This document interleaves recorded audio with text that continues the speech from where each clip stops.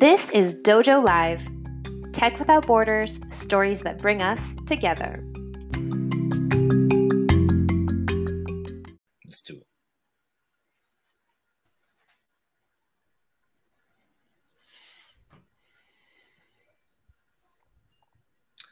Good afternoon, everyone. Welcome to the first Dojo Live of the month. Today is Tuesday, November 2nd, 2021. I'm Tulio Siragusa, broadcasting from Southern California. And joining me today are Carlos Ponce in Cuernavaca, Mexico, and Kim Lantis in Hermosillo, Mexico. And we have our guest, Matt Britton, who's the CEO of Suzy from Brooklyn, New York. Brooklyn's in the house. You know it. Thanks for having me. All right. Only an ex-New Yorker can get away with saying things like that. So it's good to have you with us, and welcome back, everybody. Today, we're going to be talking about consumer insights and market research and everything that goes behind that. But before we get into the topic of conversation and introduce the topic of conversation, let's get to know our guest a little bit. Matt, please tell us a little bit about yourself. Sure. So as you mentioned, I live in Brooklyn, New York. I have 3 kids. I grew up in Philadelphia and went to school in Boston, and now have lived in New York for the last 20 years. So a lifelong Northeasterner and East Coaster. I love to travel. I love to go hiking with my son and be outdoors as much as possible, especially before it gets freezing out.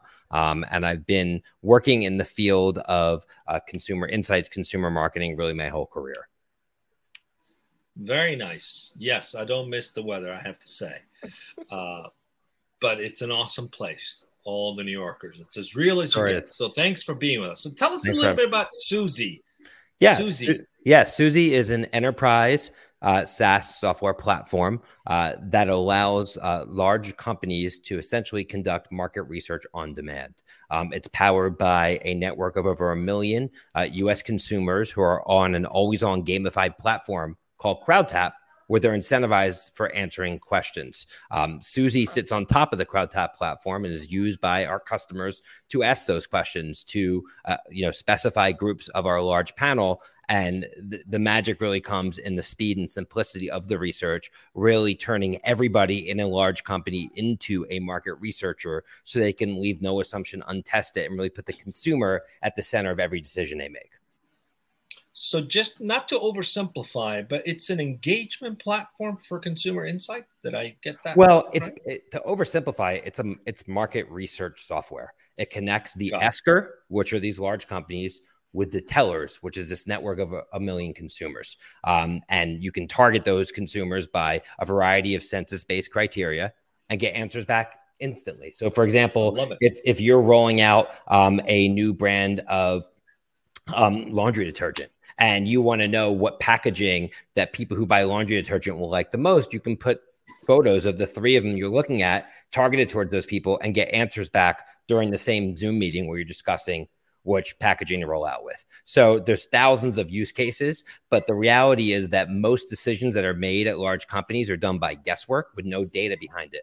And Suzy allows each user to put the power of the consumer at their fingertips. Wow. Love it. So I love the facilitation. Let's go right into it. Kim, could you please introduce the topic? Sure can. Thank you, Tulio. Thank you for being here, Matt. Thanks for having me. The topic as chosen by you is democratizing market research and consumer insights. How can brands constantly stay on the pulse of all consumers during their ever-changing world we are living in? So my question for you is, going back to this idea of democratizing, I think a lot of it goes and connects to what you just mentioned, this panel of consumers, correct? So but when we say democratizing, what we really mean by that is democratizing within large companies, because the function of market research within large organizations has often been closely held by a core consumer insights group. And in order for any business decision maker to conduct research, they've had to go to this group, who then goes to a third-party agency to conduct research. And the problem with that model is it's slow and inefficient. Decisions in business need to come faster than ever before. And everybody throughout an organization should be able to talk to consumers for every micro decision they make during the day. So when we say democratizing, it really is democratizing the power of the consumer within all aspects of a large organization. But in the same token, I think this is where you were going. It also democratizes the notion of brand, because now the consumers have a voice, and the consumers can easily help dictate the future of the products and services these companies roll out. Yeah. What does the panel look like? How do you go about choosing who you're asking these questions to in order to, let's say, guarantee that it's a proper representation? Sure. So on a macro Matt, base, I'm sorry, before you answer the question, just want to quickly tell the audience, if you have a question for Matt, you can send it to us at Dojo Live on Twitter, or if you're watching on LinkedIn, I am monitoring the comments on the stream. You can put it right into the comments. You can ask your questions, and we will get them to Matt.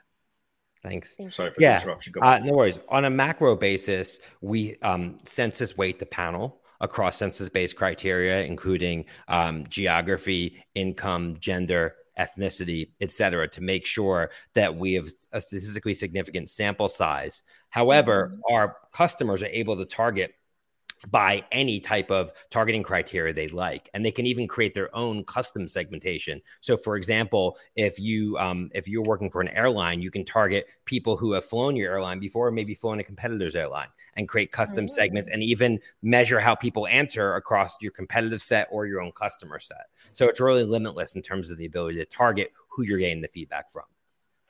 Wow. So kind of know who your key persona, your ideal client is, and you can gear toward those people. Yes. Amazing. Correct. Cool. So, Matt, go ahead, Carlos. You have a question?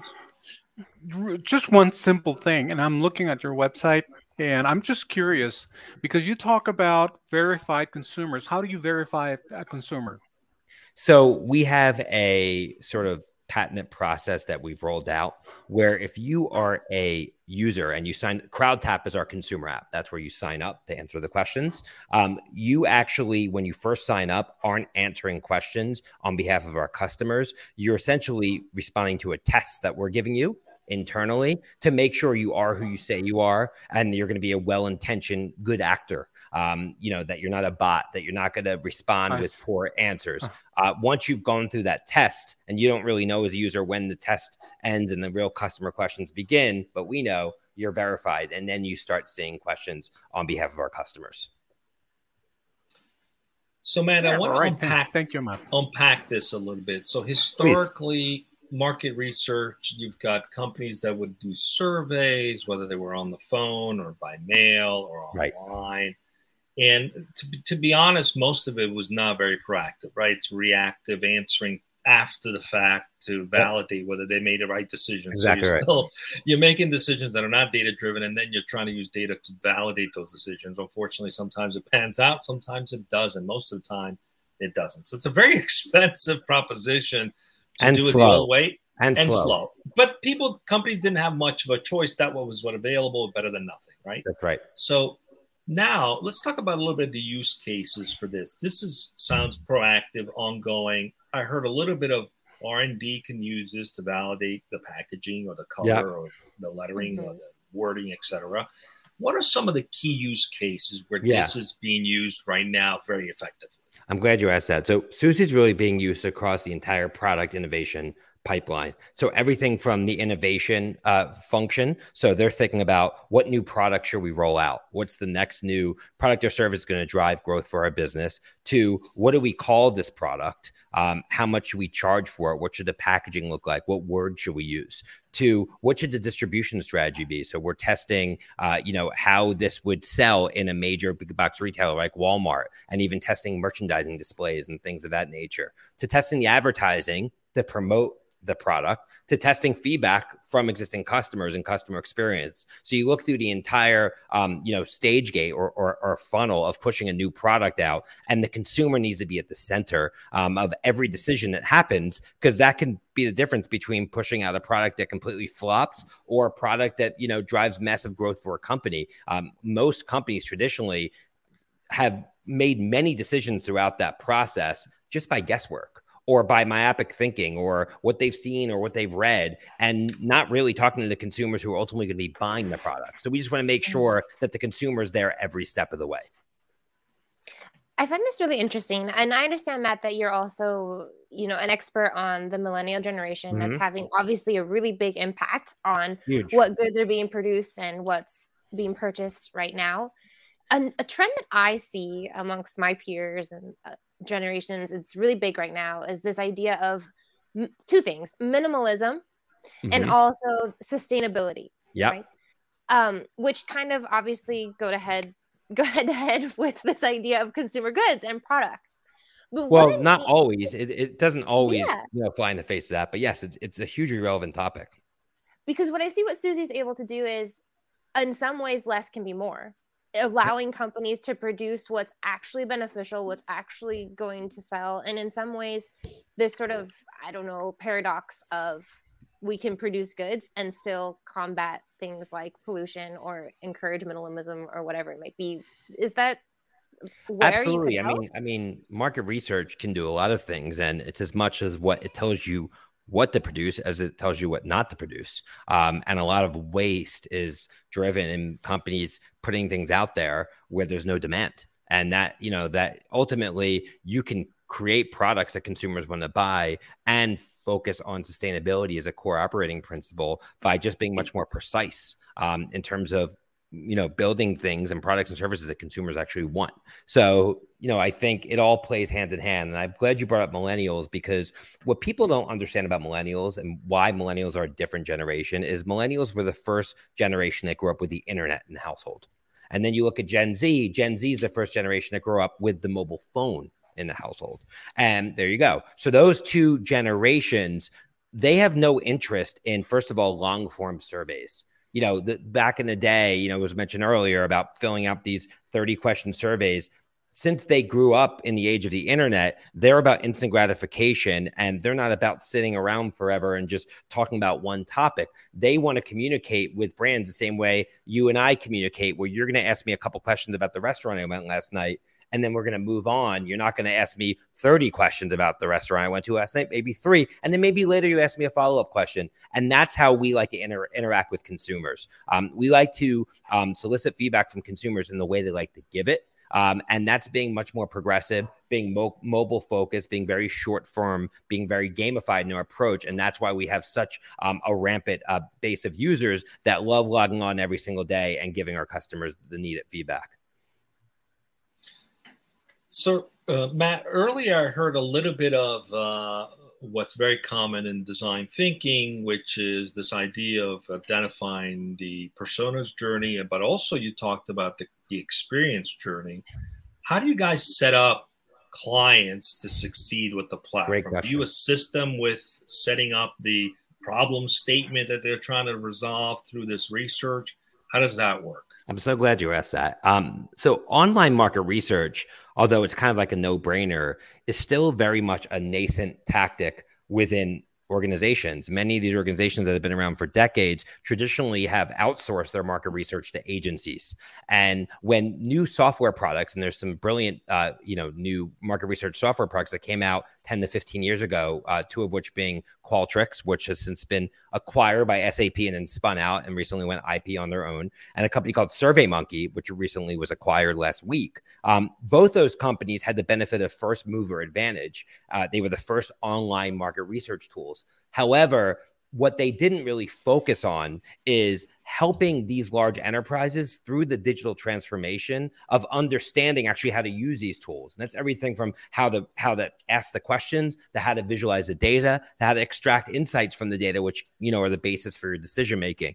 What we've done with our organization since we've launched is we've really invested heavily in our managed services group. So at Suzy, we have a group called the Market Research Center of Excellence. And that group is made up of lifelong market research experts who really guide our customers through the journey of being able to use a tool like Suzy and make sure that you're answering the question, asking the questions the right way, targeting the right audiences, that you have a system set up to accurately analyze the data when it comes back and then distribute it throughout your organization so you can essentially get the most out of it and truly be a customer-centric organization.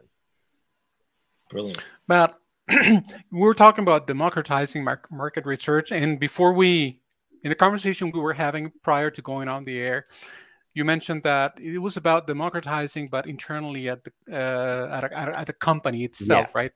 All right. So my question to you is this: how do you? I hope I'm using the right term here. How do you evangelize to companies that have not adopted this democratization of their market research internally to foster adoption? Sure. Well, what we really try to do is add value to clients that we want to do business with. So that means if we see they launched a product, we're going to do research on that product right away for them without them paying us, just basically to try to understand things about their products that they might not know on their own. And we will share that information with them and enlighten them. And they'll always ask us, how do we uncover it? And we tell them, it's through Suzy. You want to see the product. And once our prospects see the product, there's kind of this wow moment where they get it and they realize it's sort of a missing link to their overall operating strategy. And then it's just about, going through the motions of building trust and a relationship with them over time, where ultimately they become customers. I also do a lot of, interviews like this and go on stage and go to industry conferences, as well as some of my other fellow executives at Suzy, to make sure that we are a brand that people know about and trust. And those two things combined have really been a big driver of our success. All right. Thank you, Matt. I really like the way you've set up the business model. And part of the challenge has always been SaaS companies are under pressure by investors to be very product centric because that drives the valuation. They don't want a whole lot of services. They try to bring outside parties to do the services so that they don't have the mix of revenue that dilutes the valuation. That's a real issue for a lot of SaaS companies. And service companies are always trying to have a leg up on the competition, trying to have something that gives them some value they can add to the market, which often they adopt a product. So how are you guys marrying these two, which is brilliant, by the way, because sometimes you need that concierge to help set things up. How's that working out? Great question. Are you getting pushback from investors or even clients who are not used to that model? How's that? So first of all, we have a great group of investors who really believe in what we're doing and trust our vision and our ability to execute. And we've definitely paid that off for them. When we look at services as an overall mix, we look at two things. First of all, we look at scalability. And second of all, we look at gross margin impact. On the scalability front, the way that we kind of mitigate issues with scalability, because ultimately the reason services aren't worth as much is that they're people-based, is that we productize our service offerings. So we're not doing custom work for customers that are one-offs. We have a sort of modules of service offerings that we do over and over and over again. And when we do those modules, we use sometimes third-party technologies so we can kind of systematize it. So we're able to deliver services at scale without relying on continuing to hire new experts every time we scale our business. On the gross margin front, we manage the business very carefully to really be at that sweet spot of about 70 to 75% gross margins, which is really what you're looking for right down the fairway as a SaaS company. And we've been able to achieve those gross margins over time. And, services are still less than 15% of our overall revenue, where some of our competitors that are publicly traded, their reporting services are 20 to 25% of their overall revenue. So we still think that we still have a lot of room to integrate services even more to our overall product offering.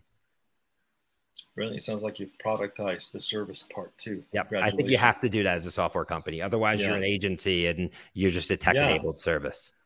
And that can be seductive at the beginning, but over time, it can really hurt you as you try to scale. It'll bite you later. Yep, sure will. Go ahead, Ken.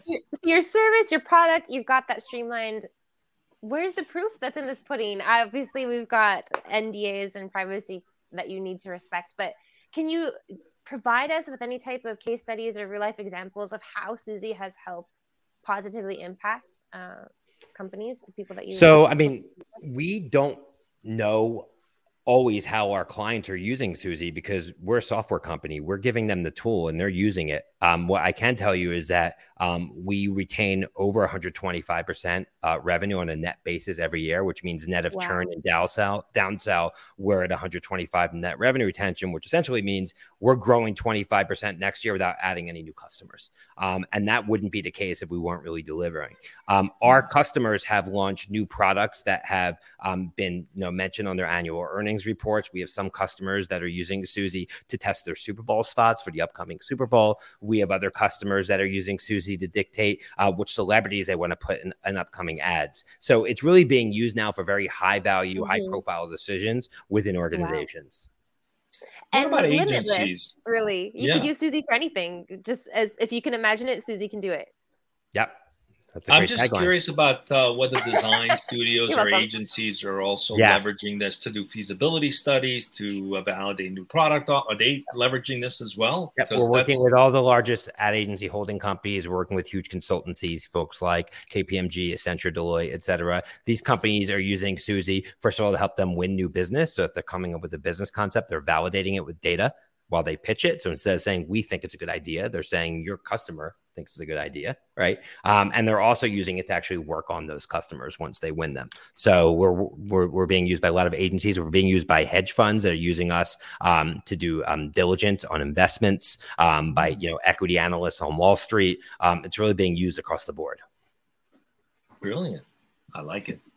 Before we move on to the culture topic or section of today's talk, I do have a question about what your customers actually thinking. I think earlier in the call you were mentioning Zoom. So as we're actually, what's the real time, the actual speed of what's rolling out here? Like as we're discussing in decision making, we can see numbers rolling in. That's right. That's right. Yep. So if you asked the question, you went to target consumers and you said, what 3 words come to mind when you think of, the brand Nike?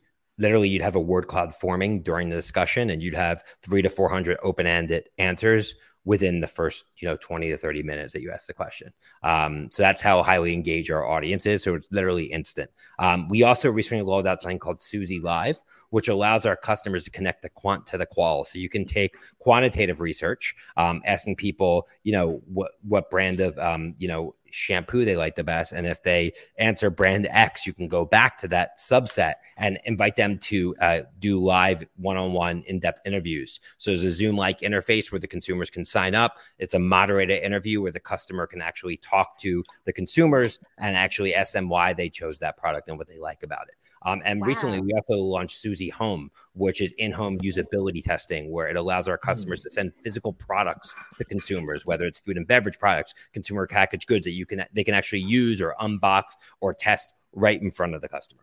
So there's some major brand loyalty going on here as well. And going back to millennials and cell phones and today's day and age, Instagram, whatever, this really also benefits companies well beyond the research and going into, I guess, the marketing side of what you do. Yeah. I mean, the reality is the scale of research is, you're not talking millions of people. For you to have a statistically significant, sample size, you need to be in the hundreds or thousands. So it's not really a marketing channel. It really is to sort of extract insights from a small subset that you can extrapolate towards larger audiences. All right. So it sounds as though even for seasonal focused businesses, this is like a key differentiator for them, could give them a competitive advantage. You have the holidays coming up. Everybody's trying to think, what should we put on the shelf? Why should we put this? Right. Although right now, all those decisions. How do we price them? Right. What? Right now, all the holiday decisions have obviously already been made. But our customers are planning for next holiday season. But I understand your point, and I agree with it. Got it. Okay, but you can plan those kinds of things. Yep, absolutely. Go ahead, Carlos. Yeah.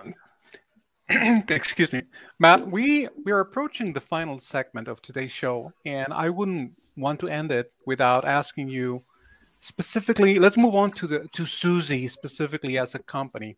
We might have people out there watching the show who, I don't know, who could be engineers or UX designers or whatever, and they might want to come work for you at some point. So what would you say to these people in regards to what makes Suzy a great company to work for? Yeah, So I think we've been fortunate enough to have very high retention and really recruit some incredible professionals to join our organization. I think a couple of reasons why is, first of all, we invest heavily in culture. That's everything from making sure that people enjoy their place of work, whether it's remote or in an office environment, to making sure the equipment they need, to making sure they have proper and ample training, to making sure they have room for advancement. We don't really believe in tenure as a limiting factor for advancement in our company, meaning we've taken people in their 20s and we promoted them to levels that they normally wouldn't have At other companies, unless they were there for 10, 15, 20 years. We're moving very fast. We're well funded. And it also gives people the ability to work with the biggest and most prominent brands in the world. Do you happen to use Thank you Suzy so much. internally? Like for your, what would you like to have for, I don't know, dinner at the Christmas party or something? Like, are you able to utilize your own Well, you products can. I mean, internally it's not for really a decision core making? use. One reason we've been very successful at Suzy is we've focused. We've had so many opportunities to do so many different things. And, I think success in business is as much about what you say no to as what you say yes to. And we've really been focused at creating products and tools for these large enterprise companies. And that's really been a huge reason why I think we've been able to remain successful through all this. Really good point. You got a great tagline in there too. Just as what you say no to is what you say yes to. Love it. True. All right. So it looks like Tulio's got to be on mute. Landscapers are there making some noise. So great. So as we're wrapping up today, I think, Matt, you've come a long way. Suzy sounds like an amazing company, completely relevant. If you could do something differently, if you looking back, knowing what you know now, Yep. what would you change? I think it would have made some bolder decisions or along the way. I think it would have focused more on technology-oriented businesses earlier in my career versus service-oriented business because they are so very scalable. And I would probably also focus much more on building a large sustainable network of people across different industries earlier in my career versus just focusing on people who could help me in the moment. Nice. On that same thread, what have you done right? Work hard, really try to be opportunistic. When an opportunity pops up, I never really let it slip through my fingers. So you have to sense opportunity because people have opportunity all the time right in front of their eyes, but they just don't go for it. So I think being opportunistic, I think partnering and hiring great people and empowering those people has been another thing I've done right, and really just loving what I do. Matt, well, I hope you can hear me. I know that I'm freezing sometimes, but you're good, Carlos. Yeah, okay, thank you. I'm just curious. I mean, we're about to wrap up, and of course, I meant to ask you this from the very beginning. Let's just go with the name. Why Suzy? Where did it come from?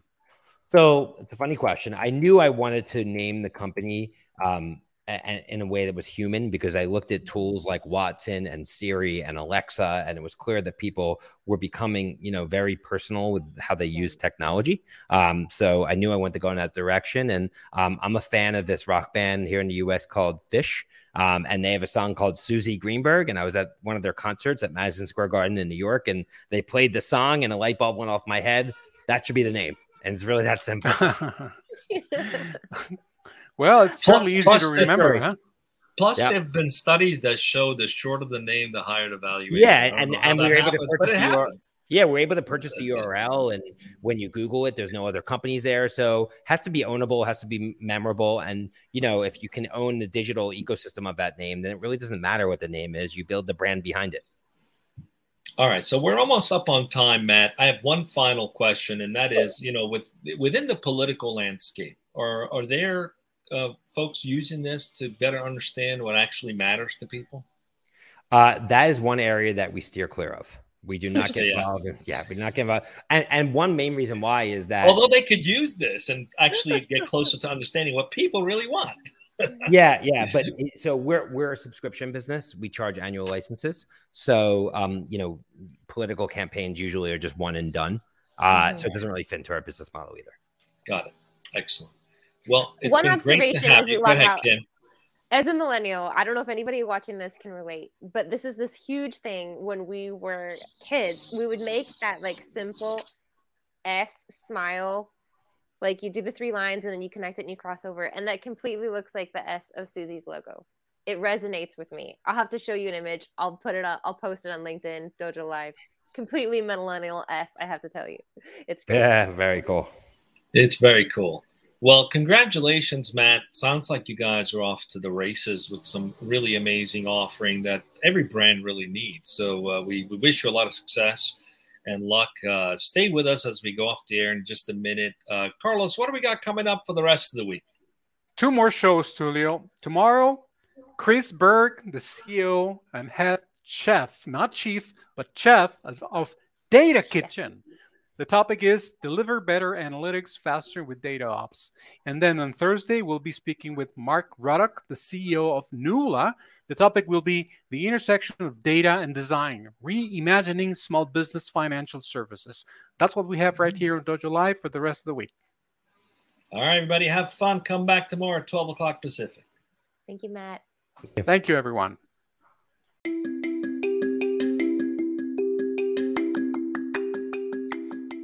Check out past episodes, transcripts, blogs, and more on our website, dojo.nearsoft.com.